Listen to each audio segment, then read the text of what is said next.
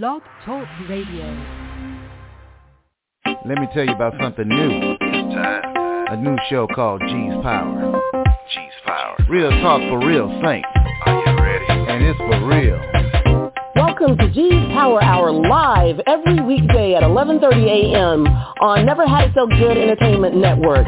Your host, G, will bring you informative and entertaining guests and a variety of topics in a way that you can absorb and enjoy. Listen in weekdays and call in at 516-387-1944. We love interaction. All shows can be downloaded if you miss one or found on iTunes the next day. G's Power Hour is powered by Never Had It So Good Sports Media Network. G's Power Hour. Yeah.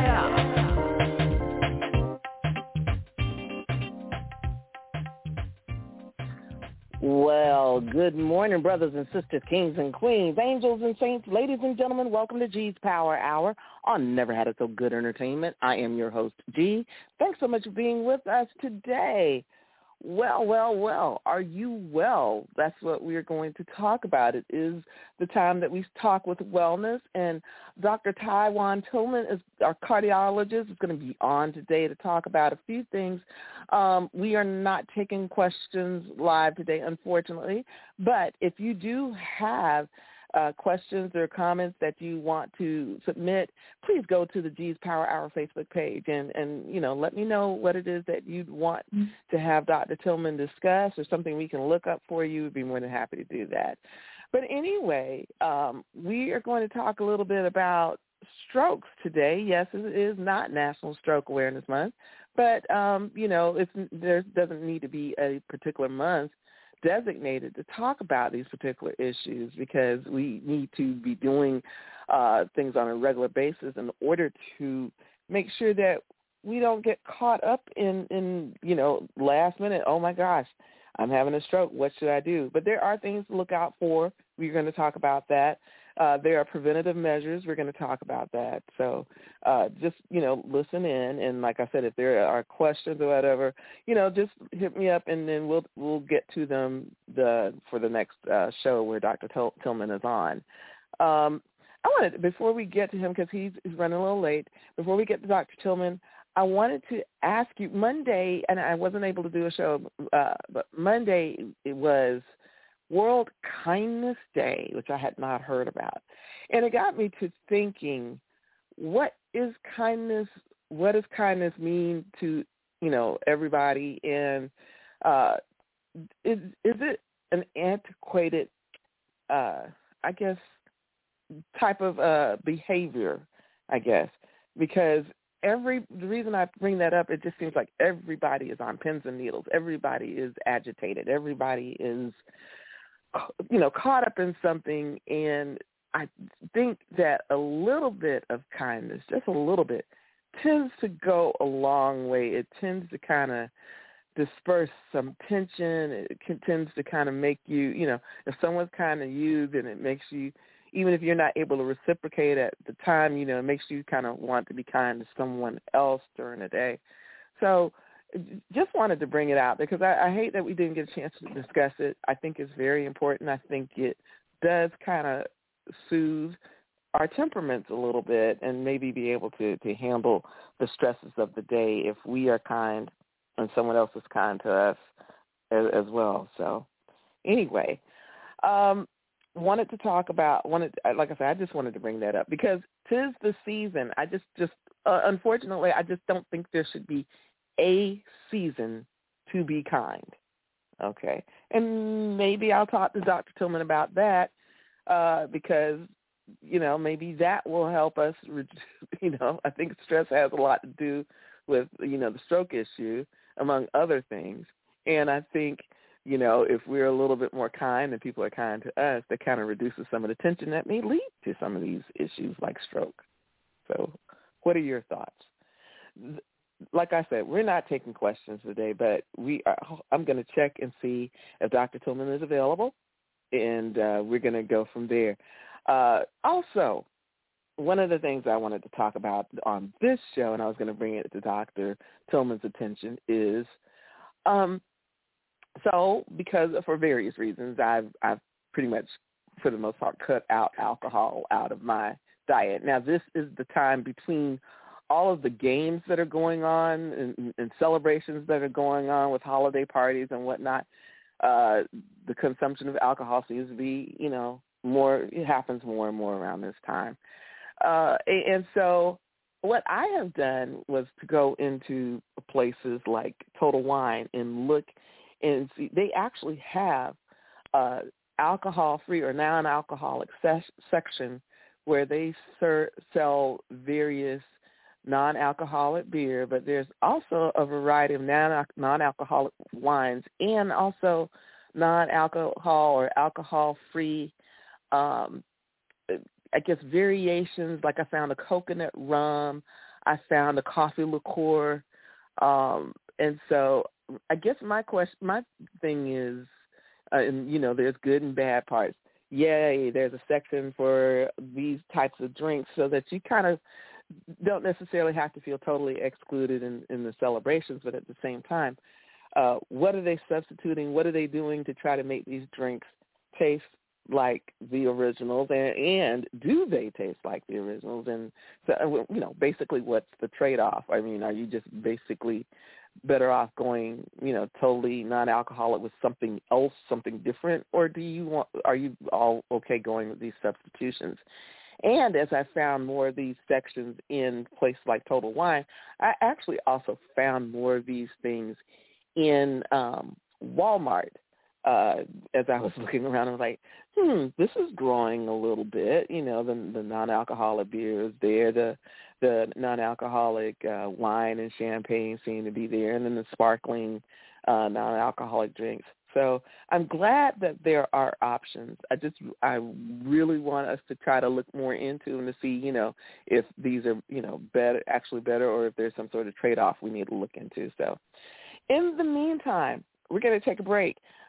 And like I said, don't try to call in today, but please leave me a message on the G's Power Hour Facebook page if you have something you want to address. G's Power Hour on Never Had It So Good Entertainment. We'll be right back. Over the past 60 years, Dove Beauty Bar's superior formula has remained unchanged. But when it comes to beauty, everything changed. Together, we redefined beauty. We said no to stereotypes and yes to every type. We let go of judgments and embraced what makes us unique. We're proud to have been there with you, caring for you every step of the way.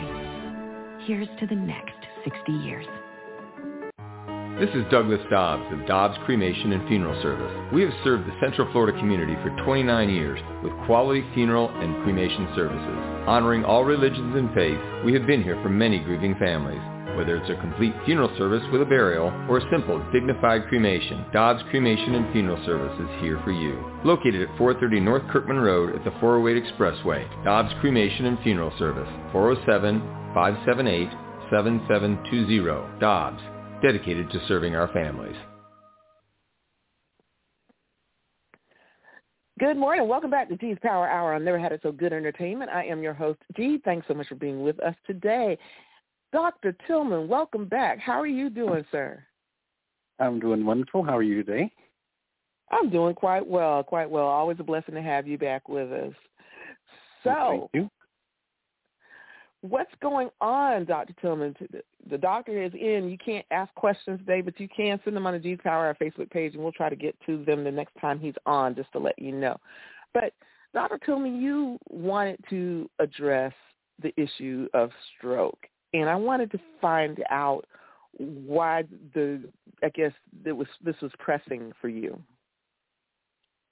Well, I think it's one of the things that we touched on very superficially. I think probably the first audiocast that we did, we discussed cardiovascular disease as a whole, but not stroke specifically. And in addition to that, it has a very prominent effect, outsized effect on the African-American community, and also because it's the number 2 killer, not only of African-Americans, but worldwide. And so it's a very important thing that we should discuss. It doesn't get a lot of discussion. It doesn't get a lot of the limelight. When you think about the different illnesses or things that can cause death that you see publicized, probably breast cancer gets the most, and that's way down the list. And then heart attacks get a lot of publicity, and obviously that's on the very top. But stroke being right behind heart attack, don't hear a lot of discussion about stroke, as it doesn't get as much respect as it deserves for being such a prominent disease and such a prominent cause not only of death but also of permanent disability. Mm-hmm. So I guess what I want to get clarified, stroke and heart attack are usually linked up. Why is that, and what is the distinctiveness between the stroke and the heart attack? Well, I think some people use the terms interchangeably, and they are not at all related. Okay. But let me try and explain. They are very similar. It's basically the same condition affecting two different organs. Okay. Let's talk about the things that are similar about heart attack and stroke. Number one, the risk factors are the same. So when we talk about cardiovascular disease, you may hear at times that cardiovascular disease is the number one killer in the world. And you can break cardiovascular disease down into the two largest problems, number one being heart attack, number two being stroke. They're both underlying causes of cardiovascular death. And so what is a heart attack versus what is a stroke? When you talk about either a heart attack or a stroke, what is happening is you're getting interruption of blood flow to an organ. And they're both organs that require a lot of oxygen, a lot of blood flow to function. And when those organs, and individually those cells, either in the brain or in the heart, are starved for oxygen, they start to die. And a heart attack is death of heart muscle from lack of blood flow, and a stroke is death of brain cells from lack of blood flow. So they're similar in their pathophysiology, or in other words, what causes them, and they're similar in that the actual stroke or heart attack is due to death of cells in that particular organ, but they're different in that they are different organs. So they're not interchangeable, but the same underlying process where lack of blood flow causes death to parts of that, to cells in that particular organ, makes them very similar. And they're both types of cardiovascular disease. Does that make sense? Yes, and I'm glad you clarified that. I really am. Because like you said, I think a lot of people just kind of lump them in together. Right. And I think at the time that they are occurring, either with you as the victim or you as the loved one of the victim, the explanation in terms of what has happened gets very rushed. Right. The explanation doesn't necessarily go in depth. And so a layman trying to understand exactly what's going on, a person Right. who's a professional understands it a lot more clearly than the layperson. Right. So. And I should also mention that they also have the same risk factors. So when you talk Right. about, before you talked about modifiable risk factors and non-modifiable risk factors, modifiable risk factors are heart attack and stroke are under the umbrella of the risk factors of cardiovascular disease. So you're talking hypertension, high cholesterol, diabetes, obesity, sedentary lifestyle, all those things. So you can group together stroke and heart attack under cardiovascular disease when you're looking at risk factors. And also the non-modifiable risk factors are the things that you're born with. So, people that have a family history of certain things, a genetic history, those are things that you can't modify. You can't modify your genetic history.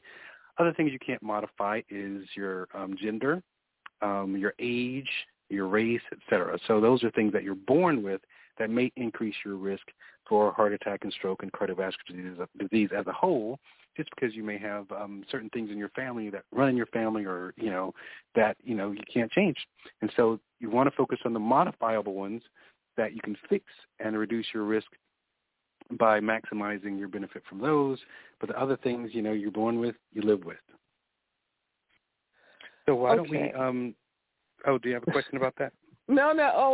I got so many questions, but no, go ahead, please, before I get because, when I start talking, we get off track. So go ahead. Okay. Well, let's talk about specifically some of the statistics. When I mentioned earlier that it's very prominent, it's a very prominent disease or disease process in African American community. African Americans are 50% more likely to have a stroke than Caucasians. African American men are 70% more likely to actually die of a stroke as compared to Caucasian men. And the women don't get a free pass either because African American women are twice as likely to have a stroke as compared to Caucasian women. And so I ask you, what do you think underlying the increased risk of stroke, which sort of mirrors heart attack in the African American community? What are some of the factors you think may be underlying? I honestly think just by what I see and then also what my challenges have been lately, and I didn't start off as a big person, but now I'm considered obese. And it still is a foreign concept to me in my brain. So just trying to get, past the fact that, I'm not the 95-pound girl that went to college, okay? Mm-hmm. And I'm not the person that could eat almost everything and not gain, it's really just a different mindset. And so now I'm fighting in something that it doesn't seem like I'm able to win against. And I don't know, like you said, how much of that is genetic, how much of that is controllable for me, so, and I did start last year seeing a cardiologist because I was at the age where my mom had her first heart attack. Mm-hmm. So it was important for me to say, okay, where do I stand in terms of that much, in terms of my health, in terms of, is my heart okay, what's going on. But I say obesity just because I see so many of my sisters that, they are obese, right. I mean, I know where I am on the scale. I know where I am in terms of things fitting on me in terms of my clothes. And I look at other women and I'm like, that look bigger than I am. And I'm like, oh my God, what are we doing? So am I wrong? No, you're not wrong. Now, I don't know what comes first, the chicken or the egg, but a lot of times it's obesity. So obesity obviously is a problem in that it increases the likelihood of having all the other risk factors associated with cardiovascular disease. So obesity increases the risk of hypertension, it increases the risk of diabetes, increases the risk of high cholesterol, increases the risk of having a sedentary lifestyle. So you start to get into this thing where, one thing begets another. And so if you have obesity, then that does increase your risk of all these risks, having these risk factors, which then in turn increases your risk of having a stroke or a heart attack or whatever the bad cardiovascular outcome is. And so we know that in the African American community, obesity is more prevalent. We know hypertension is more prevalent. And we know that high cholesterol and diabetes are more prevalent. And so is that genetic? Is that cultural? Is it lifestyle? What is it? And it's probably a little bit of all the above. One thing that is relevant is only the African-American community as an individual, but on a bit of a larger scale, look at the Southeast. And so there's what we call the stroke belt. The stroke belt basically runs through the Southeast. So you're talking Louisiana, Mississippi, Alabama, Georgia, North Carolina, South Carolina. Florida, surprisingly, is not in the stroke belt, probably because there are so many transplants that move to Florida. But I'll bet you if you take out North Florida, Jacksonville, Panhandle area, I'll guarantee you it fits right in with Georgia and Alabama and those other places that they're right next to. Yeah, so, not doubting that at all. And so I know what I see. Right. And a part of that gets to the fact that there's a culture there. There's a type of food there. There's a type of lifestyle. Obesity is more prevalent in that same area. Diabetes is more prevalent in that same area. And so you start to look at, some of this stuff is genetic, but so much of it has to do with lifestyle and culture and habits, things that we would call modifiable risk factors. And so when you hear, someone talking about stroke and heart attack, and they're saying a certain percentage of those episodes or events are preventable. They're saying they're preventable because a lot of them are caused by modifiable risk factors that people aren't modifying. Also, another thing, smoking is more prevalent in that same area. And so if you make a map and you start to overlap these different things, these risk factors and obesity and hypertension and diabetes, and you put a stroke map on top of it, what you'll see is that hot areas for all those risk factors are also the hot areas for stroke. And a lot of those hot areas run straight through the stroke belt because of lifestyle and habits. And see, like you talked about, for example, transplants and stuff. The thing about here in Florida, especially, like you said, maybe mid-Florida on down, is that the transplants are not necessarily African-American, but there are people like African-Americans or have a certain culture or way of, let's say, celebrating life, what I call it, okay? Mm-hmm. The food is not necessarily good. The food is maybe very rice-heavy or carb-heavy or whatever. It's very saucy. It's flavorful. And, and we pass this down from generation to generation. So, the transplants that we get we have a lot of people that are Haitian. We have a lot of people who are Hispanic. And then so as a result, you get a lot of that. I went to I wasn't, feeling up to cooking, wasn't really feeling up to doing much of anything. And, my husband asked me, well, what do you want to eat? And I was like, it's a hard decision when, you're not managing the meal, but you want to, you want to get something. And so we went to the Caribbean restaurant and, he's like, he mentioned what I wanted and I get it rarely. I don't do it as much anymore, but he mentioned oxtails. Okay. Now, I personally would have liked to see more oxtail, but we all know that doesn't happen. Okay. You get more of the rice and peas than anything else to the point where I think I ate off the rice and peas for 2 more days after the initial oxtails and vegetables, which were cabbage and everything, was all gone. So, I'm mixing the rice and peas with, something else one day and the rice and peas with something else on another day, because I'm trying to split it up. I didn't sit there and eat the whole thing all day. But, so it's not necessarily, I don't know. How do you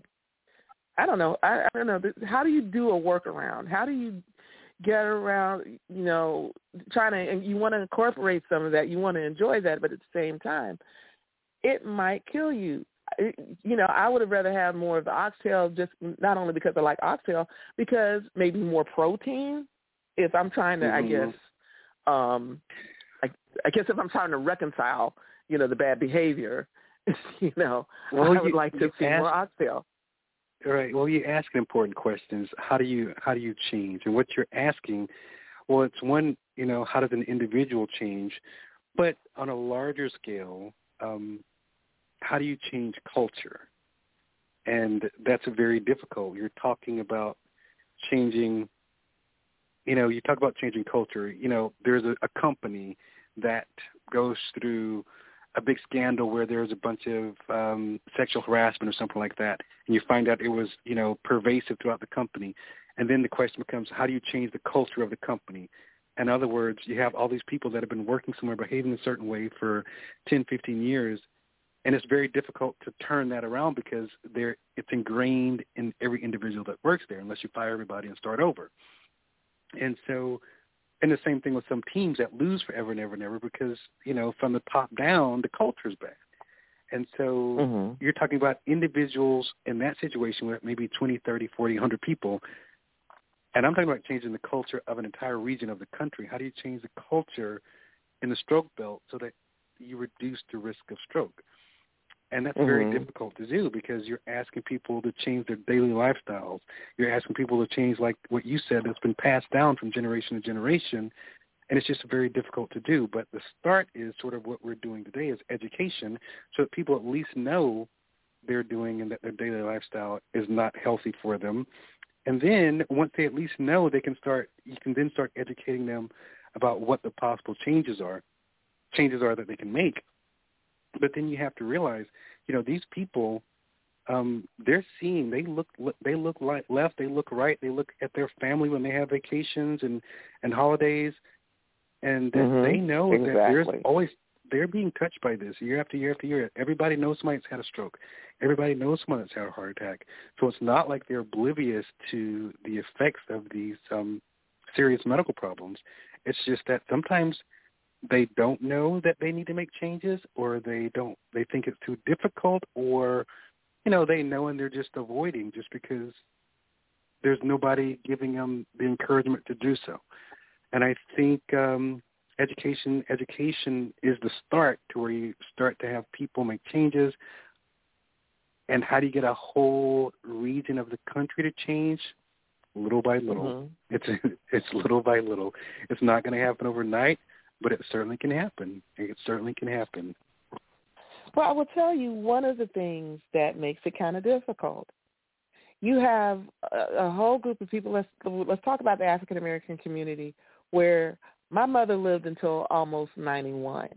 I have a great aunt that lived to about 110.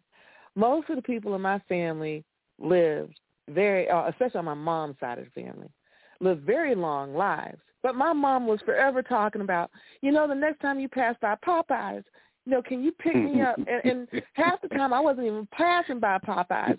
But then she'd get the pouty face, and I'm like, well, I guess I better go to Popeyes.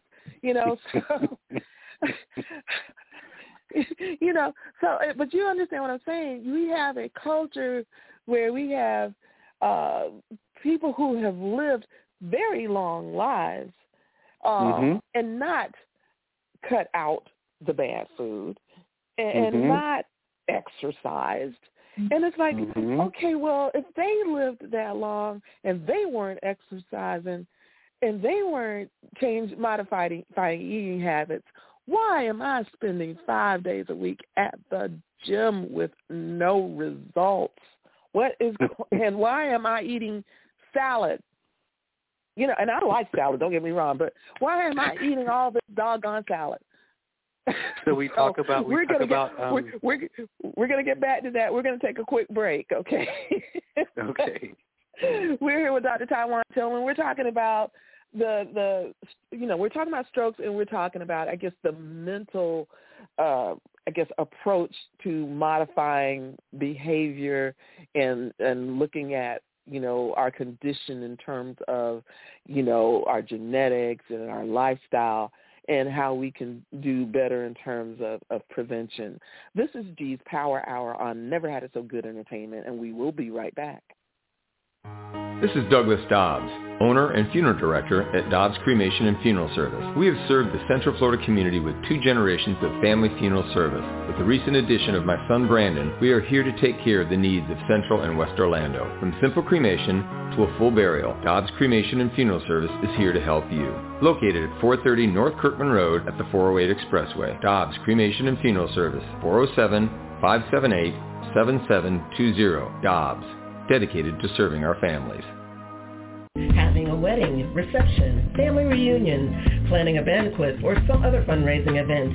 Need to share your knowledge through a workshop or seminar, or it's a difficult time and you need to plan a wake or repast. Let us help.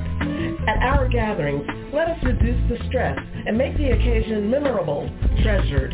Call our gatherings at 407-968-9387 or email ourgatherings@yahoo.com. Let us help plan your special event.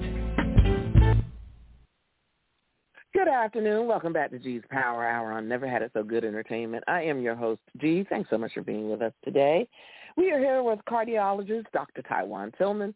We're talking about strokes and, what causes them, what can prevent them, and, what you can and can't do to make sure you aren't in the number that ends up getting one.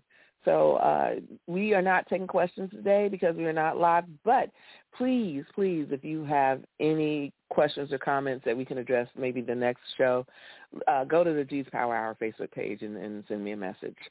So as I was asking Dr. Tillman, it's kind of hard to modify behavior when you see people living for long years without consequences due to their own bad behavior. So we talked about genetics. So genetics don't always have negative effects. Sometimes genetics have very positive effects. There are people that eat what they want, drink what they want, smoke what they want, and they live to be 100 years old. That is not the norm, but there are people, if you had a grandmother that lived to 100, a mother that lived to 100, and an aunt that lived to 100, chances are you're going to live a long time. Regardless of what you do right or what you do wrong, chances are you're going to live a long time. If you're a man and every male in your family has died by the age of 45 from a heart attack, guess what? You're probably going to have a heart attack at a relatively young age. There are things you can do to help, and you may push it to 50 or 60, but you're probably going to have a heart attack if everybody in your family has had one by the age of 40, and that's a genetic thing. And so it works both ways. There are genetics that allow you to, live a lifestyle that's much less healthy and get away with it, and genetics that allow you to live, or where you can live, a very, very healthy lifestyle. You can be a vegetarian and exercise every day. You may still have a heart attack by the time you're 50 if your genetics are that prone to heart disease. And so a big part of it is what we mentioned earlier, the unmodifiable risk factors, the things that you're born with. But there's still a strong role that the modifiable risk factors can play, and that's why that's what we concentrate on, because that's the only thing we can change. Is there research being done for genetics, genetic modification? Of course there is, but we're not there yet. And so the focus is on the modifiable risk factors and fixing the things that you can to improve your overall health and reduce the risk of bad cardiovascular outcomes such as stroke. And, when we talk about stroke, heart attacks can cause death and heart failure and so forth. Well, stroke can cause death, but stroke, what most people are worried about is having the long-term consequences and disability due to stroke, which may mean that you have to have a caretaker for the rest of your life because you can't walk, or because you can't speak, or because you can't eat. And in those situations, that's a problem that may never get better the rest of your life. You may have a stroke at 50 and be dependent on caretakers for the rest of your life, and you may live a completely normal lifespan of 80, 85 years old, so that means 30, 35 years old of chronic disability and not being able to do things for yourself. So the long-term consequences of stroke as far as having a chronic disability, the cost of that to your family, to the United States healthcare system as a whole is significant. It's very significant. And so that's why I think stroke is such an important topic that we need to discuss more and bring more to the forefront. I understand exactly what you're saying, because I hear people saying, "Oh, I want to live till 100." I'm like, I don't want to live till 100 if I'm sitting up in a wheelchair. I can't go to the beach. I don't want to live till 100. If it's not good quality of life, you want quality of life in addition. I want quality of life. I really do. I mean, if I don't have it, then I'm gone. And I feel like I almost sometimes feel like I don't necessarily want to speak about my health or what I want, because I feel like every time I say something, I get kind of slapped in the face. And the reason I say that, for example, I watched my mother be on blood pressure pills since I was a very young age. And I was like, I'm not going to be on blood pressure pills. I don't want to be on blood pressure pills. Well, guess what? I'm on blood pressure pills. And unfortunately, part of it is because of something that I can't control, which is my thyroid. And so because I'm I have hyperthyroidism with Graves, I have to take thyroid medication, and I have to take, I guess what they say, a low-grade dose of blood pressure medication, which someone told me wasn't really blood pressure medication. But anyway, in order to control things like, palpitations every now and then, something like that. So I'm like, okay, this is not my fault. I didn't do this, But there it is. So it's your genetics. Unfortunately, I'm sorry, that's the genetics, it's in right? Your genetics. Okay. Yeah. which I did not know because I know it wasn't on my mom's side, but I'm finding out now that I have cousins on my father's side. One of my first cousins, she was the first one I knew. She had her thyroid removed when she was about 12. And then it turns out, I think one of her sisters is dealing with thyroid issue. Both of her sons have dealt with, like nodules or something like that. So, right. But anyway, like I said, anytime I talk, we get off track. But I'm trying to do the other preventative type things, like I said, like go to the gym, like trying to modify some of my, eating behavior, which takes time. I mean, and I almost want to kick myself because when I was younger, I wasn't necessarily eating badly per se. I ate what I was fed by my parents, but, I was also doing things like snacking on grapes when I was in college at the early part, and then I transitioned into French fries and M&Ms and Rocky Road milkshakes. But I was still at the point where it wasn't affecting me, and my mom just said, wait till you get 30. Right. So that brings me to another question. Does age have something to do with how certain things affect us or make us more prone to some of these conditions? Of course it does. Any of the risk factors that I've talked about, and cardiovascular disease as a whole, and heart attack and stroke, if you graph that prevalence versus age, as you get older, all of those increase, obviously. Older people at higher risk of heart attack, higher risk of stroke, higher risk of diabetes, higher risk of hypertension. As you get older, things start to fall apart, right? And of course, obesity. Most people, as they get older, they gain weight. There's a select few that don't, but on average, most people do. And that's why it's very important. You think you gain 2 pounds a year, 2 pounds this year, 3 pounds last year, 5 pounds next year. It's not a lot. That means in 3 years you gain around 10 pounds. Well, guess what? You gain 5 pounds a year for 10 years, that's 50 pounds. And so consistent weight gain like that, even though it's subtle and gradual, ends up being a significant problem. And the problem with that is you've maintained a lifestyle that's caused you to steadily gain weight. And your body has this set point where it's used to being at that weight, and that's very difficult to reverse. As opposed to someone that, say someone is at a decent weight and they have an injury or a lifestyle change, death of a spouse or something, and they gain 20 pounds or 30 pounds in a short period of time. It's easy to change that lifestyle back to where you were before because that's an aberration as compared to your norm. But somebody that slowly gained 5 pounds a year over 10, 12, 15 years, that ship is really difficult to turn around because it's been a consistent lifestyle that they've lived for a long time. It's hard to turn that around and turn it into something else that's going to lead to consistent weight loss. And that's one of the reasons that weight loss is so difficult. So once your body gets used to being at a certain weight, it likes to try to stay there. And so when you start trying to do things to combat that, start trying to do things to lose weight, your body starts revolt and says, no, I want to stay at this weight. And that's why you sort of hit these plateaus during weight loss as well, or you hit these plateaus or even walls sometimes because your body's revolting because it wants to stay at a weight that it's at. However, let me be clear about this. You mentioned, you're in the gym and you're working out and people get frustrated because they're not seeing progress. Progress isn't always judged by what you see on the scale. Progress can be judged by feeling better. Progress can be judged by being more active and also by reducing your risk. So I don't know if you've heard the term, but there's a term that people call skinny fat.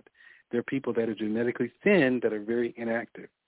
Doesn't mean they're healthy. So someone that's overweight that exercises routinely very often is at lesser risk of a lot of the risk factors that we've talked about and at lesser risk of stroke and heart attack than someone that's skinny or thin but much less active and much less healthy. So weight isn't the end-all, be-all, and it should not be the factor that we always judge looking at progress from exercise and lifestyle changes. Sometimes you're healthier overall, despite the fact of not losing a lot of weight. You're still healthier overall than someone who's very sedentary that lives a very unhealthy lifestyle, even though they may be thinner. And I agree with you because I like I said, I was very thin, very skinny, but I didn't like to exercise. I really didn't. I mean, every now and then I would take the occasional taekwondo class, whatever, and 3 times I've started taekwondo and didn't get very far. But so the gym side, and I really don't like the gym. The one thing that keeps me in the gym is actually the pool. But I do know that it makes a difference. I think my stamina is different, and I think it's necessary right now because I am older. I think in some ways I am more fit than I was when I was younger because I wasn't really exercising on any type of regular basis. So, and I think it makes a difference in terms of recovery from illness or being able to do certain activities a little longer. For example, I had to do a lot of walking last week, and, I think that had I not been doing some sort of regular routine, even if it's in the gym or even when I don't go to gym, if I try to do Zumba at home, just something. I think that it makes a difference doing something. I said I was going to get out in my garden more now that it's not so terribly hot, and try to make that work. So, yeah. Okay. So why don't we touch base on some of the specifics of stroke? And a lot of times, a lot of the questions I get about stroke sometimes are, you hear people talk about mini strokes or TIAs. Have you heard that term before? Yes, I have. Okay. So what a TIA or mini stroke is it's when someone has the symptoms of a stroke that go away completely, last less than 24 hours, the symptoms resolve, there's no residual symptoms. And if you look at that person's brain via an MRI scan, it shows that there's no significant damage to the brain. So it's a mini stroke in that the symptoms resolved because whatever caused it resolved. And so let's talk real quickly about the different types of strokes. So we mentioned earlier that the most common type of stroke is what's called an ischemic stroke, meaning interruption of blood flow, interruption of oxygen, and brain tissue dies. And that's called an ischemic stroke, and that's 85% of strokes. That's usually caused by either a piece of plaque breaking off and lodging in a small vessel in the brain or a clot coming from, for example, inside the heart that then lodges in a small vessel in the brain. And the vessel or the brain tissue that blood vessel goes to is the area that doesn't get enough blood flow, and then that is the area that starts to die. And depending on where that area is, that determines what the symptom may be. So sometimes if it's in the back of the brain, it can affect balance. Sometimes if it's on the side of the brain, it can affect a right arm. If it's on the other side of the brain, it may affect the other side of the body. Depending on where it is, it may affect your ability to speak.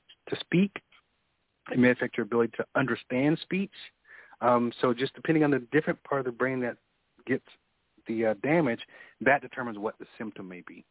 And say somebody gets a little blood clot that goes into the brain, and somebody gets a weak right arm and a weakened right arm and a weakened right leg, and that clot dissolves in about 15 minutes, blood flow gets restored, everything goes back to normal, the weakness goes away, and that would be a TIA or a mini stroke. TIA stands for transient ischemic attack. Now, say that same person gets that same blood clot, but that blood clot doesn't dissolve. It stays there, and it blocks artery off, and hours and hours and hours, it's still there in that area of blood flow. That area of brain dies, and then that weakened right arm and weakened right leg becomes a permanent problem because the brain tissue that controls that area is now dead. And so that's a difference between a TIA or mini stroke and a full-blown stroke. The patient that had a full-blown stroke, they get an MRI, and you see the area of scar tissue in the brain where there was lack of blood flow. And so that's called an ischemic stroke. And that's about 80 to 85% of strokes is that kind of stroke. The other type of stroke that is less common but occurs as well is called a hemorrhagic stroke, and that's the bleeding type of stroke. So that can be caused by an acute rupture of a blood vessel inside the brain that can sometimes be caused simply by blood pressure just being way too high. That can cause a blood vessel to rupture, bleeding in the brain, then causes a stroke. Ischemic strokes that we talked about just a few seconds ago, that can sometimes, if it's a really big stroke, can actually bleed into itself and convert into a hemorrhagic stroke. So you can actually have both an ischemic stroke and a hemorrhagic stroke. And sometimes patients that are on blood thinners can also have hemorrhagic strokes if they have a predisposition to weaken blood vessels and so forth. And so when you hear about people having aneurysms in their brain that rupture and so forth, that is a type of hemorrhagic stroke because bleeding occurs inside the brain. And a lot of times the problem with hemorrhagic strokes is the area of bleeding that it occurs into, and also swelling and volume. There's only so much space inside the skull, and anytime there's extra fluid in there, pressure starts to build up and things start to shift. And when the brain starts to get compressed, it doesn't function well, and actually it can start to squeeze the brain out through the hole in the bottom of the brain, and that causes sudden death. And so there's a lot of different complications that come from stroke, but the most common ones that people recognize and that we need to be aware of are the simple symptoms that you'll see. So that's weakness in an arm or leg, drooping of the face, slurred speech, drooling, inability to swallow, sudden onset dizziness, which can be a very subtle symptom sometimes. That's the one I've seen missed the most is the dizziness presentation, and then visual disturbances.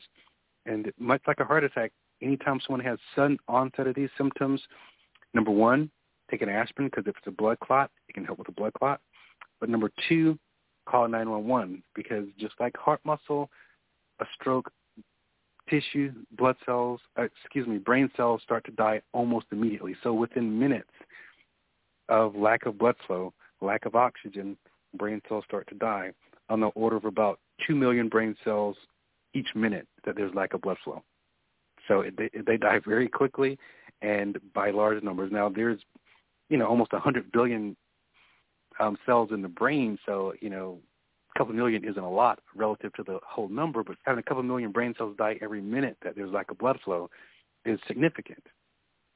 And that's why it's important as soon as you notice if you see a family member that has slurred speech or they're having some type of neurologic deficit and you're even suspicious of a stroke, aspirin, 911 right away. Because if they get there soon enough, there are different medications that can be given that can break down clot and even procedures that can be done to go in and retrieve clot that can minimize the damage being done by the stroke.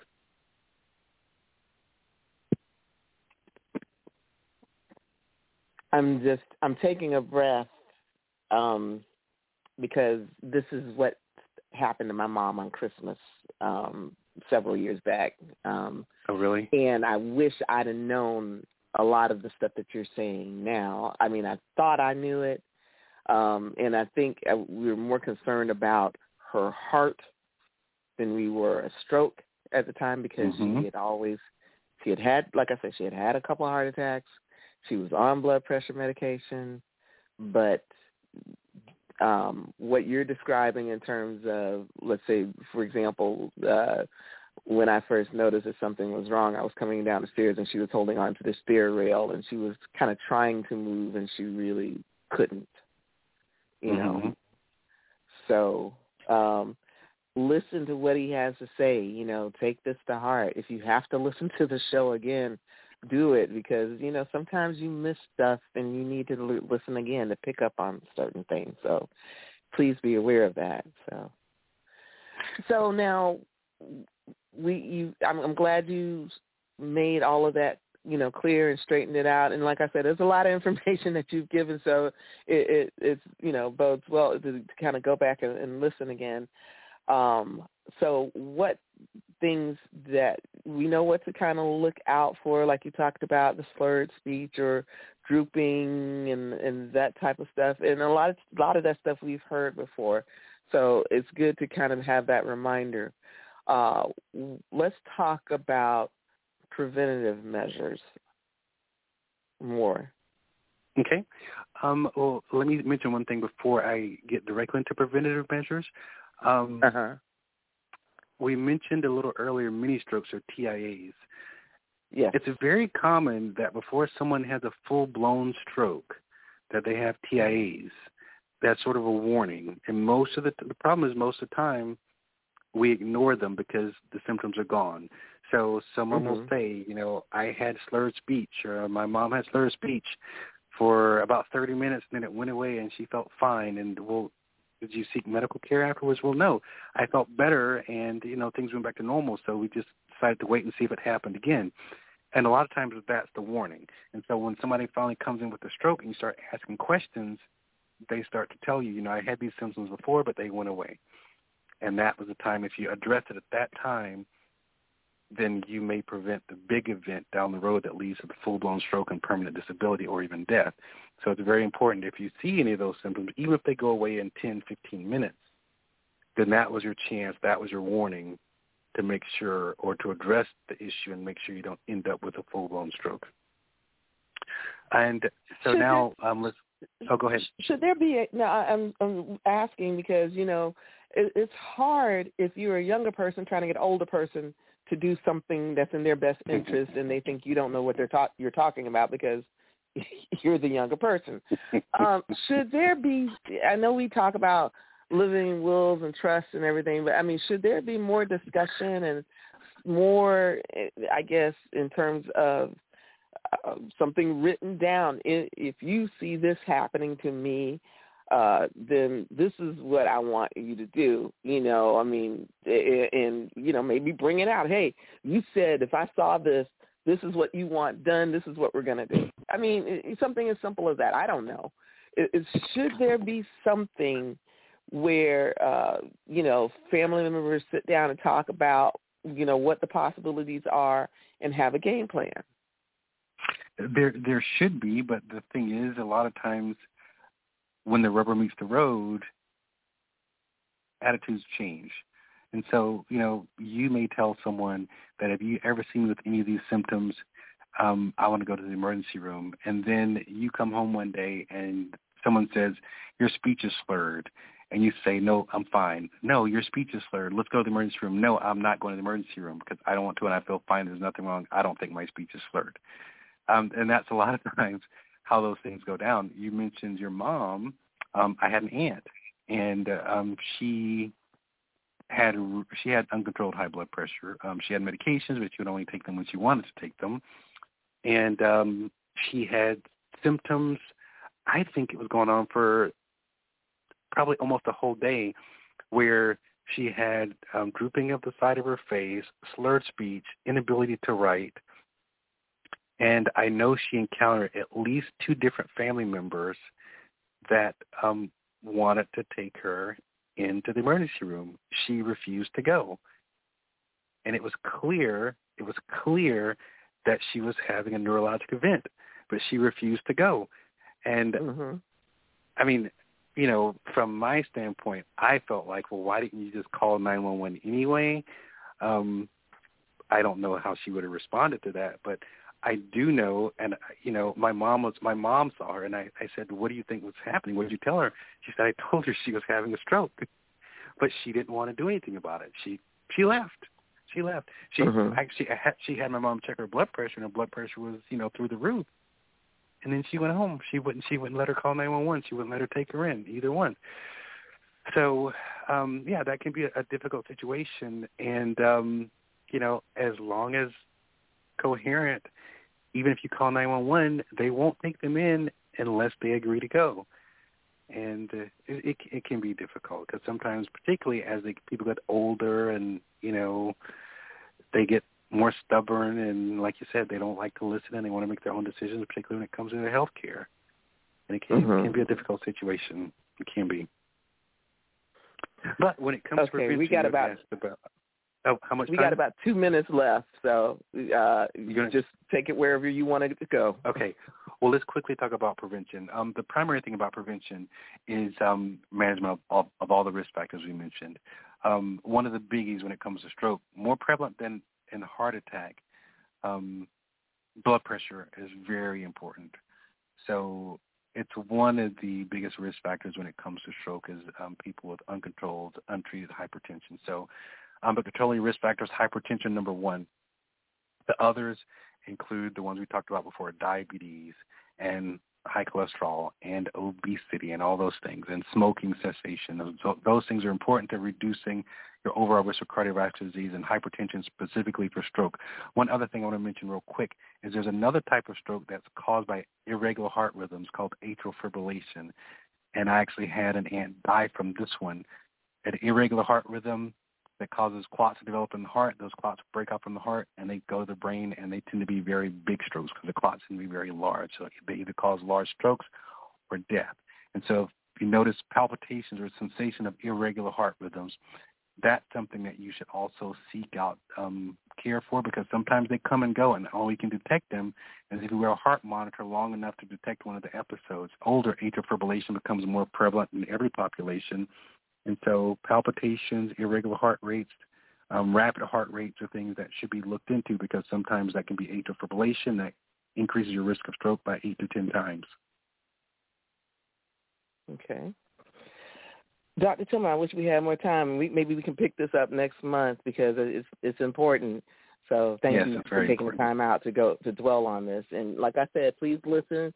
You got the holidays coming up. I'm sure you got a minute where you can just sit down and listen. So, and bring in that loved one that you might be concerned about. Thank you, Dr. Tillman. Talk to you, and have a blessed Thanksgiving. Thank you. You do the same. Thank you. Thank you all for listening. God willing, talk to you all tomorrow. This has been G's Power Hour on Never Had It So Good Entertainment. Be well, be safe, be blessed, and please remember, all real power comes from God. Take care.